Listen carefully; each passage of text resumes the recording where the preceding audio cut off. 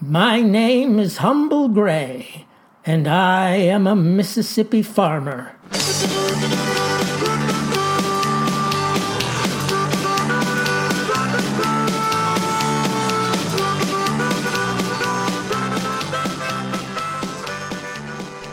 Back around 1970, old Victor Ferryman, a rather shady entrepreneur around these parts, got an idea. He decided to stage an entertainment harkening back to the good old 19th century. What was it? Well, I'll tell you, folks. He got it into his head to put on a what you call bull and bear fight. That's right, a fight between a bull and a bear. Now, such was totally illegal even 50 years ago, but that was never a particular issue for him, especially if there were dollar signs involved. I mean, he'd engaged in plenty of other extra-legal enterprises, such as the bumper stickers allegedly signed by Vice President Spiro T. Agnew, but actually autographed by Vic's wife, Constance. And then there was the discount gasoline sucked out of a tank at the Marathon station, not to mention the hair growth tonic, the counterfeit green stamps, and the hangover cure. That last, by the way, was just the hair growth tonic in a different bottle. But he reckoned a battle betwixt bull and bear, that'd pull in some real cash. So he got himself a mangy Ursus arctos, that's a brown bear, I think it was from the Seal family circus. They'd billed it as a dancing bear, but discovered the animal had 2 left feet, so they couldn't unload it fast enough. And the bull, well, let's just say that someone in the dead of night appropriated a male Angus from Red Dieter's corral. And poor Red, well, he never forgot it, no, and he seethed over it even on his deathbed some 12 years later, though he never could pin it on Vic. Anyway, Vic roped off the dirt floor of his barn with the attendees, all 200 of them, squeezed in along the sides at $5 a head. Well, the folks were plenty rowdy, pumping their fists and screaming for blood. Tear into that bull, gore that bear, that's what they were shouting. Trouble was, both animals judged the loud, animated behavior all around them to be the biggest threat to their safety, and went for the humans instead of each other. So there was blood all right, but it was the audience that supplied it. Vic himself lost his left hand in the melee, and I believe did 2 years in county. When he emerged from prison, he and his former cellmate went into the used parts business. Whatever make or model your car was, he'd have that part for you in 24 hours, long as he accepted it, no questions asked. So what's the point of this tale? That behemoth battles are still in vogue, is evidenced by the new motion picture entitled Godzilla vs. Kong, which is, of course, what I'm here to review. Now, this Godzilla vs. Kong, it's a story about, well, what do you think it's about? It's not about the New York Philharmonic, although wouldn't that be something? You go to a film called Godzilla vs. Kong, and it's all about a symphonic orchestra. Boy, the youngins would be up in arms about that, I can tell you, but no worries, that's not what it's about. It's about Godzilla fighting King Kong, an idea that makes the term high concept seem almost quaint. But that's what we're dealing with. And the plot? Well, I could summarize the plot for you.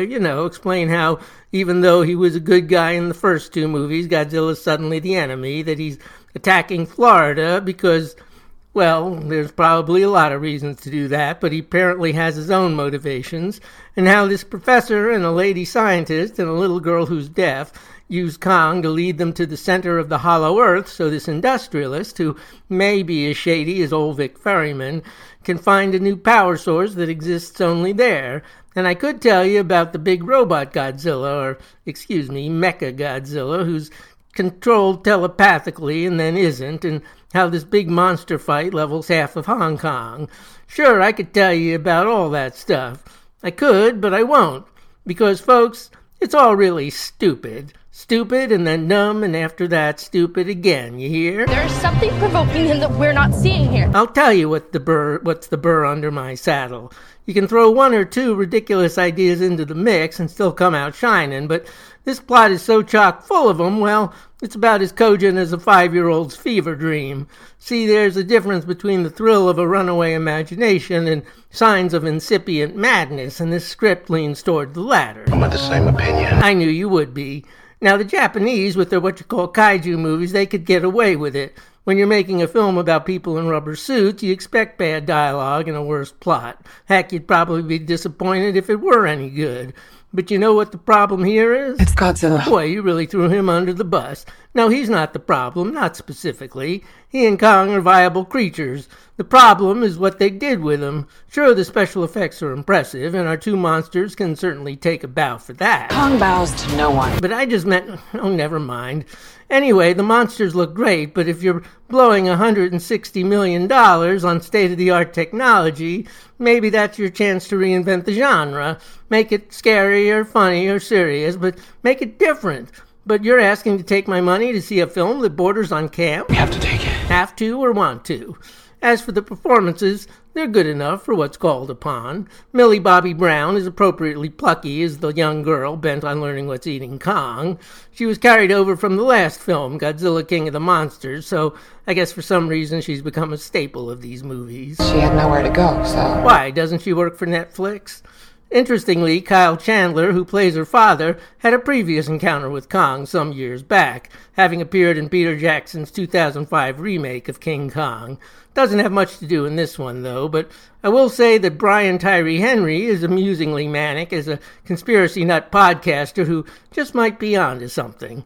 Demian Bashir lathers on the oily charm as the head of Apex Cybernetics, the company that may be messing with the big lizard, while little Kaylee Hoddle is effective as the last living native of Kong's island home.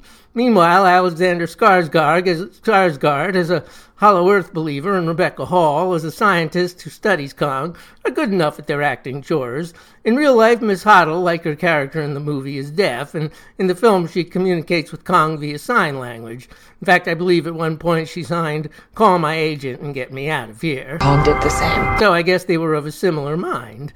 Less cruel than a bull and bear fight, but about as culturally nourishing. See Godzilla vs. Kong if you were a fan of the last 3 movies in the series, but don't if your favorite film of the season was French Exit. And that's my advice. Yes, sir.